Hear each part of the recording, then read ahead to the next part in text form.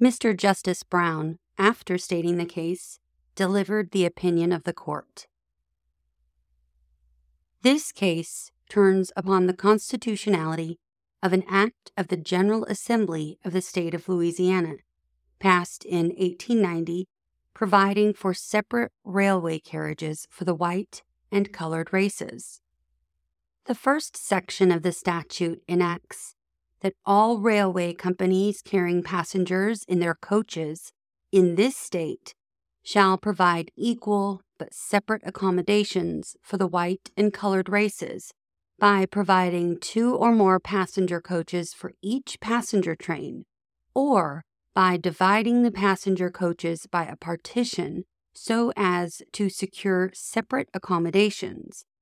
provided that this section shall not be construed to apply to street railroads. No person or persons shall be admitted to occupy seats in coaches other than the ones assigned to them on account of the race they belong to.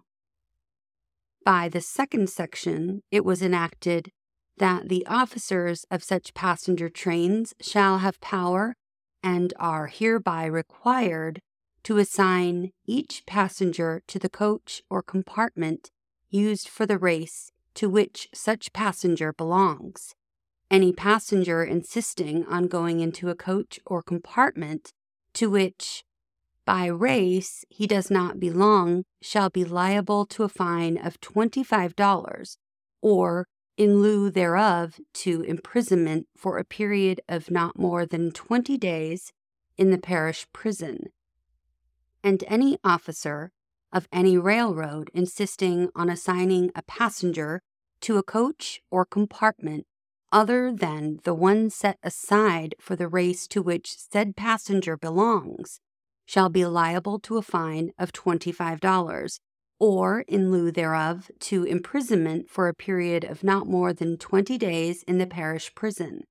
And should any passenger refuse to occupy the coach or compartment to which he or she is assigned by the officer of such railway, said officer shall have power to refuse to carry such passenger on his train, and for such refusal neither he nor the railway company which he represents shall be liable for damages in any of the courts of this state. The third section provides penalties for the refusal or neglect of the officers, directors, conductors, and employees of railway companies to comply with the Act, with a proviso that nothing in this Act shall be construed as applying to nurses attending children of the other race. The fourth section is immaterial. The information filed in the Criminal District Court charged in substance that Plessy, being a passenger between 2 stations within the state of Louisiana, was assigned by officers of the company to the coach used for the race to which he belonged, but he insisted upon going into a coach used by the race to which he did not belong. Neither in the information nor plea was his particular race or color averred. The petition for the writ of prohibition averred that petitioner was 7/8 Caucasian and 1/8 African blood, that the mixture of colored blood was not discernible in him, and that he was entitled to every right, privilege, and immunity secured to citizens of the United States of the white race, and that, upon such theory, he took possession of a vacant seat in a coach where passengers of the white race were accommodated, and was ordered by the conductor to vacate said coach and take a seat in another assigned to persons of the colored race. And, having refused to comply with such demand, he was forcibly ejected with the aid of a police officer and imprisoned in the parish jail to answer a charge of having violated the above act. The constitutionality of this act is attacked upon the ground that it conflicts with both the 13th Amendment of the Constitution abolishing slavery and the 14th Amendment, which prohibits certain restrictive legislation on the part of the states. 1. That it does not conflict with the 13th Amendment, which abolished slavery and involuntary servitude except as punishment for crime, is too clear for argument.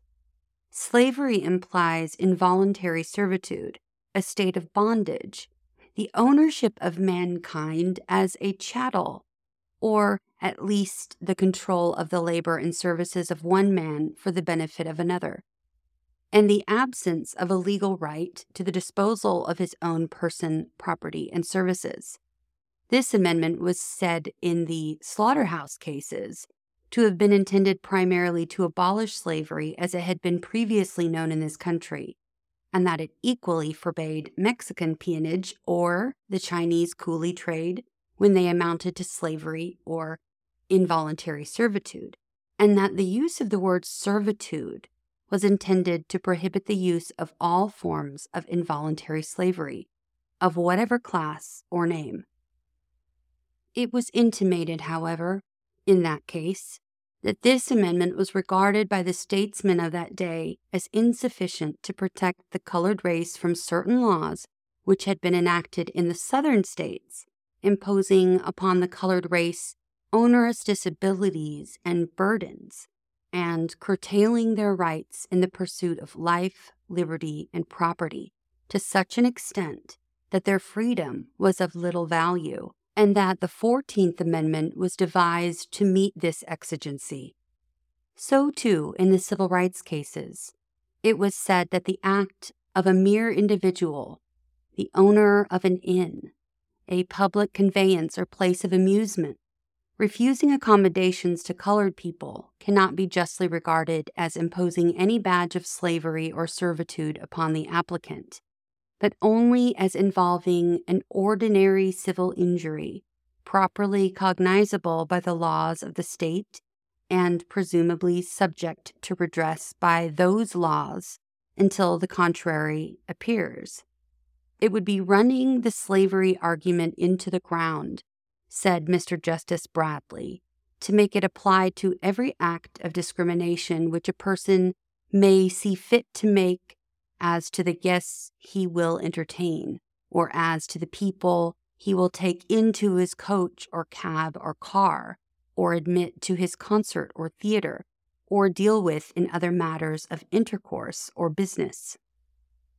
A statute which implies merely a legal distinction between the white and colored races, a distinction which is founded in the color of the two races, and which must always exist so long as white men are distinguished from the other race by color, has no tendency to destroy the legal equality of the two races, or re-establish a state of involuntary servitude. Indeed, we do not understand that the 13th Amendment is strenuously relied upon by the plaintiff in error in this connection. 2. By the 14th Amendment, all persons born or naturalized in the United States and subject to the jurisdiction thereof are made citizens of the United States and of the state wherein they reside, and the states are forbidden from making or enforcing any law which shall abridge the privileges or immunities of citizens of the United States, or shall deprive any person of life, liberty, or property without due process of law, or deny to any person within their jurisdiction the equal protection of the laws.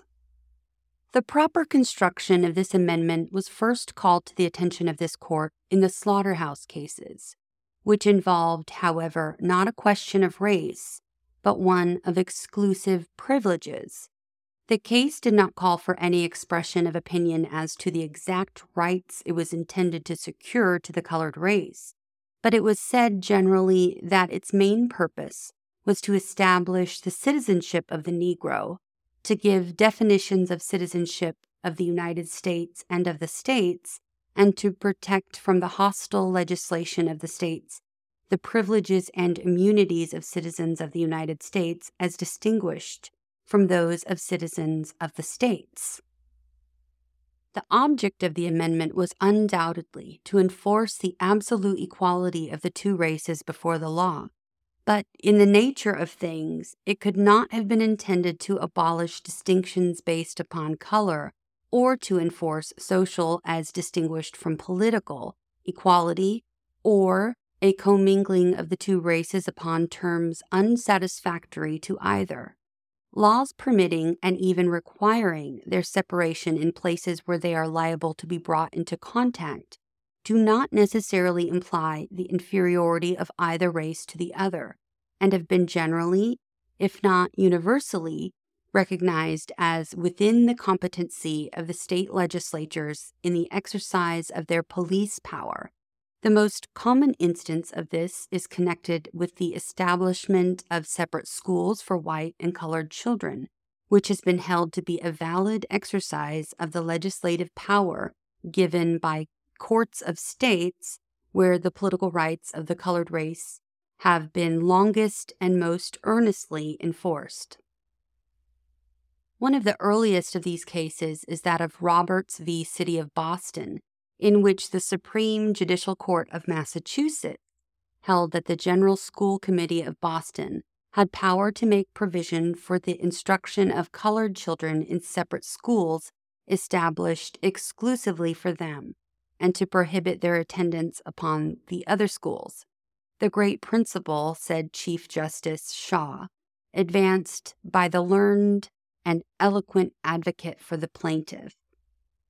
is that by the Constitution and laws of Massachusetts, all persons without distinction of age or sex, birth or color, origin or condition, are equal before the law. But when this great principle comes to be applied to the actual and various conditions of persons in society, it will not warrant the assertion that men and women are legally clothed with the same civil and political powers, and that children and adults are legally to have the same functions and be subject to the same treatment, but only that the rights of all, as they are settled and regulated by law, are equally entitled to the paternal consideration and protection of the law for their maintenance and security. It was held that the powers of the committee extended to the establishment of separate schools for children of different ages, sexes, and colors, and that they might also establish special schools for poor and neglected children who have become too old to attend the primary school and yet have not acquired the rudiments of learning to enable them to enter the ordinary schools. Similar laws have been enacted by Congress under its general power of legislation over the District of Columbia, as well as by the legislatures of many of the states, and have been generally, if not uniformly, sustained by the courts. Laws forbidding the intermarriage of the two races may be said in a technical sense to interfere with the freedom of contract, and yet have been universally recognized as within the police power of the state.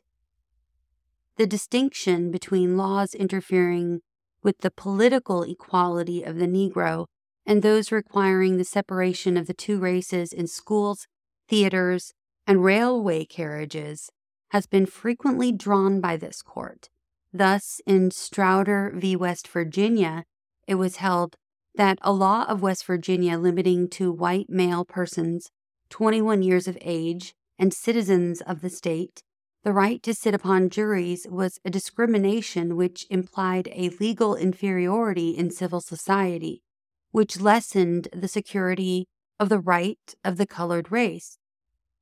and was a step toward reducing them to a condition of servility. Indeed, the right of a colored man that, in the selection of jurors to pass upon his life, liberty, and property, there shall be no exclusion of his race and no discrimination against them because of color, has been asserted in a number of cases. So, where the laws of a particular locality or the charter of a particular railway corporation has provided that no person shall be excluded from the cars on account of color, we have held that this meant that persons of color should travel in the same car as white ones, and that the enactment was not satisfied by the companies providing cars assigned exclusively to people of color, though they were as good as those which they assigned exclusively to white persons.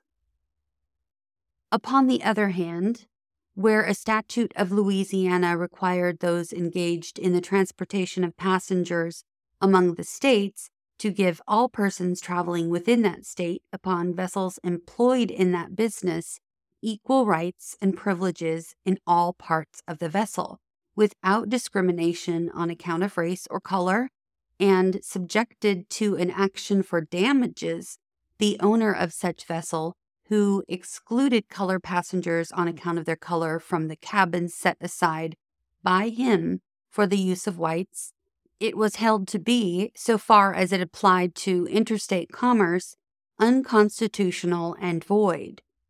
The court in this case, however, expressly disclaimed that it had anything whatever to do with the statute as a regulation of internal commerce or affecting anything else than commerce among the states.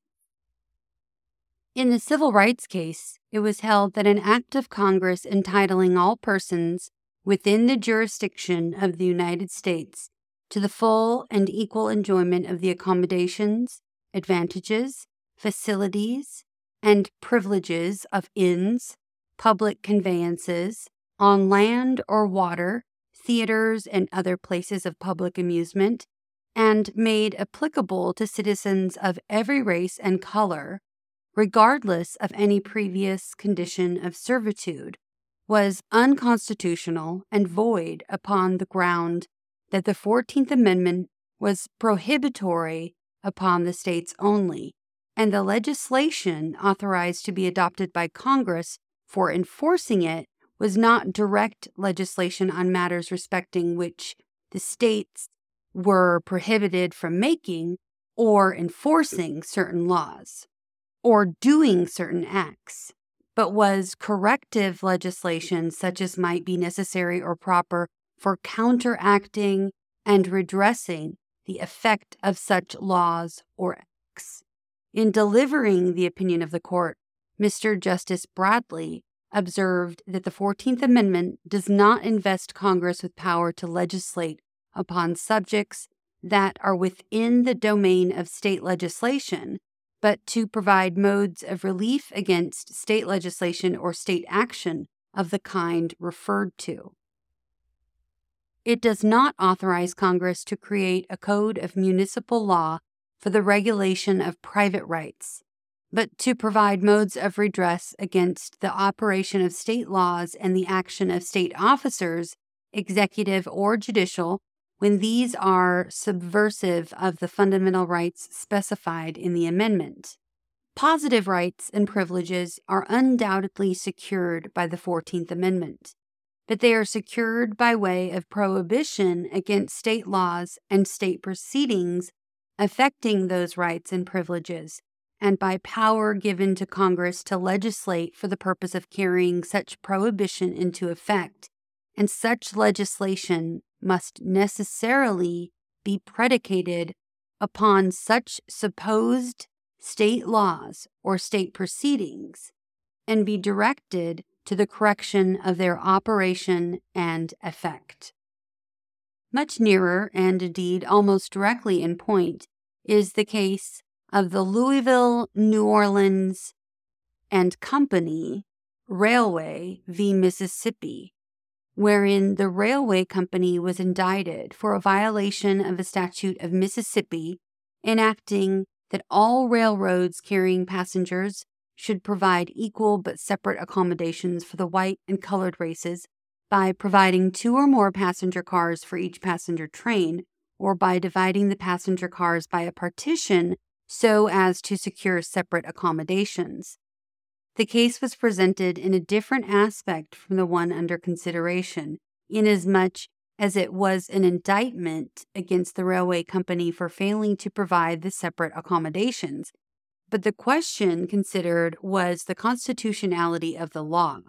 In that case, the Supreme Court of Mississippi had held that the statute applied solely to commerce within the state, and that being the construction of the state statute by its highest court was accepted as conclusive. If it be a matter, said the court, respecting commerce wholly within a state and not interfering with commerce between the states, then obviously there is no violation of the Commerce Clause of the federal Constitution. No question arises under this section as to the power of the state to separate in different compartments interstate passengers or affect in any manner the privileges and rights of such passengers. All that we can consider is whether the state has the power to require that railroad trains within her limits shall have separate accommodations for the two races. That affecting only commerce within the state is no invasion of the power given to Congress by the Commerce Clause. A like course of reasoning applies to the case under consideration, since the Supreme Court of Louisiana in the case of the State ex rel. Abbott v. Hicks, Judge et al., held that the statute in question did not apply to interstate passengers, but was confined in its application to passengers traveling exclusively within the borders of the state. The case was decided largely upon the authority of Railway Co. v. State and affirmed by this court.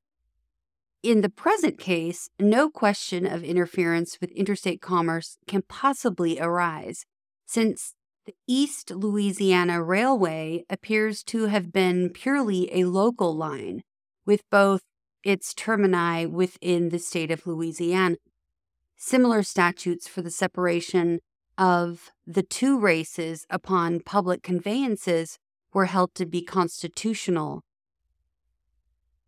While we think of the enforced separation of the races as applied to the internal commerce of the state,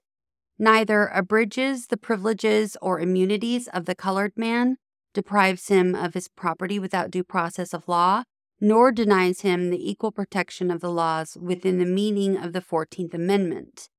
We are not prepared to say that the conductor, in assigning passengers to the coaches according to their race, does not act at his peril, or that the provision of the second section of the Act that denies to the passenger compensation and damages for a refusal to receive him into the coach in which he properly belongs is a valid exercise of the legislative power. Indeed, we understand it to be conceded by the state's attorney that such part of the Act as exempts from liability the railway company and its officers is unconstitutional. The power to assign to a particular coach obviously implies the power to determine to which race the passenger belongs, as well as the power to determine who, under the laws of the particular state, is to be deemed a white and who a colored person. This question, though indicated in the brief of the plaintiff in error, does not properly arise upon the record in this case, since the only issue made is as to the unconstitutionality of the Act so far as it requires the railway to provide separate accommodations and the conductor to assign passengers according to their race. It is claimed by the plaintiff in error that in any mixed community, the reputation of belonging to the dominant race, in this instance, the white race,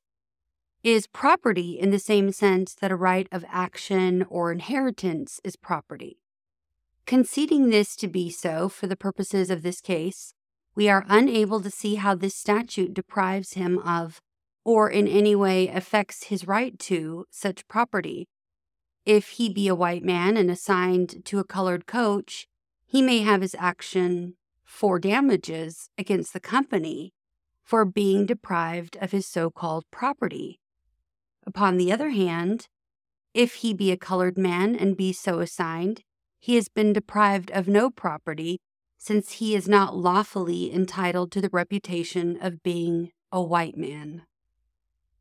In this connection, it is also suggested by the learned counsel for the plaintiff in error that the same argument that will justify the state legislature in requiring railways to provide separate accommodations for the two races will also authorize them to require separate cars to be provided for people whose hair is of a certain color, or who are aliens, or who belong to certain nationalities, or to enact laws requiring colored people to walk upon one side of the street and white people upon the other, or requiring white men's houses to be painted white and colored men's black, or their vehicles or business signs to be of different colors, upon the theory that one side of the street is as good as the other, or that a house or vehicle of one color is as good as one of another color. The reply to all this is that every exercise of the police power must be reasonable and extend only to such laws as are enacted in good faith for the promotion, for the public good, and not for the annoyance or oppression of a particular class. Thus, in Yickwo v. Hopkins, it was held by this court that a municipal ordinance of the city of San Francisco to regulate the carrying on of public laundries within the limits of the municipality violated the provisions of the Constitution of the United States if it conferred upon the municipal authorities arbitrary power at their own will and without regard to discretion. In the legal sense of the term, to give or withhold consent as to persons or places without regard to the competency of the persons applying or the propriety of the places selected for the carrying on of the business. It was held to be a covert attempt on the part of the municipality to make an arbitrary and unjust discrimination against the Chinese race. While this was the case of a municipal ordinance, a like principle has been held to apply to acts of a state legislature passed in the exercise of the police power. So far, then, as a conflict with the 14th Amendment is concerned, the case reduces itself to the question whether the statute of Louisiana is a reasonable regulation, and with respect to this, there must necessarily be a large discretion on the part of the legislature. In determining the question of reasonableness, it is at liberty to act with reference to the established usages, customs, and traditions of the people, and with a view to the promotion of their comfort and the preservation of the public peace and good order. Gauged by this standard, we cannot say that a law which authorizes or even requires the separation of the two races in public conveyances is unreasonable or more obnoxious to the 14th Amendment than the acts of Congress requiring separate schools for colored children in the District of Columbia, the constitutionality of which does not seem to have been questioned, or the corresponding acts of state legislatures. We consider the underlying fallacy of the plaintiff's argument to consist in the assumption that the enforced separation of the two races stamps the colored race with a badge of inferiority. If this be so, it is not by reason of anything found in the act, but solely because the colored race chooses to put that construction upon it. The argument necessarily assumes that if, as has been more than once the case and is not unlikely to be so again, the colored race should become the dominant power in the state legislature and should enact a law in precisely similar terms, it would thereby regulate the white race to an inferior position. We imagine that the white race, at least, would not acquiesce in this assumption. The argument also assumes that social prejudices may be overcome by legislation, and that equal rights cannot be secured to the Negro except by an enforced commingling of the two races. We cannot accept this proposition. If the two races are to meet upon terms of social equality, it must be the result of natural affinities, a mutual appreciation of each other's merits, and a voluntary consent of individuals. As was said by the Court of Appeals of New York in People v. Gallagher, this end can neither be accomplished nor promoted by laws which conflict with the general sentiment of the community upon whom they are designed to operate. When the government, therefore, has secured to each of its citizens equal rights before the law and equal opportunities for improvement and progress, it has accomplished the end for which it was organized and performed all of the functions respecting social advantages with which it is endowed.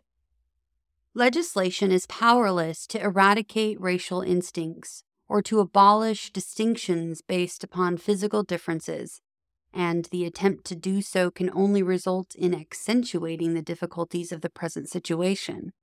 If the civil and political rights of both races be equal, one cannot be inferior to the other civilly or politically. If one race be inferior to the other socially, the Constitution of the United States cannot put them upon the same plane. It is true that the question of the proportion of colored blood necessary to constitute a colored person, as distinguished from a white person, is one upon which there is a difference of opinion in the different states, some holding that any visible admixture of black blood stamps the person as belonging to the colored race, others that it depends upon the preponderance of blood, and still others that the predominance of white blood must only be in the proportion of 3/4. But these are questions to be determined under the laws of each state, and are not properly put in issue in this case. Under the allegations of his petition, it may undoubtedly become a question of importance whether, under the laws of Louisiana, the petitioner belongs to the white or colored race. The judgment of the court below is therefore affirmed.